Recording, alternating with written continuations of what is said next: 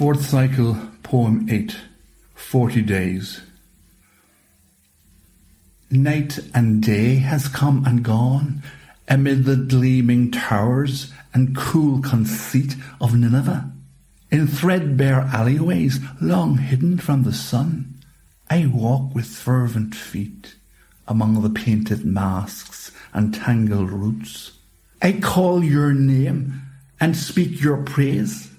From kingdoms near and far they come to Nineveh, their shining star. Among the silent shoots rising from the ancient ground before the city gates, they make a prayer, a pining sound, that they might live contentedly and offer sacrifice within her walls.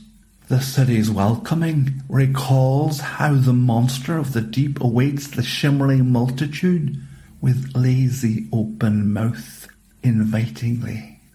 Ninevite legions sweep and sway and scour the earth for victory and food, with marching banners on display, a monster's head with monster's teeth. Among the city's sights I stand and gaze. I hear the streets and laneways seethe, and I am silent, overjoyed at being made your messenger of light. Who will curb the heedless appetite of this brazen city and her crime? I raise my voice this one last time.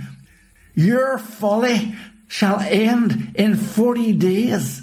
In 40 days shall Nineveh be destroyed.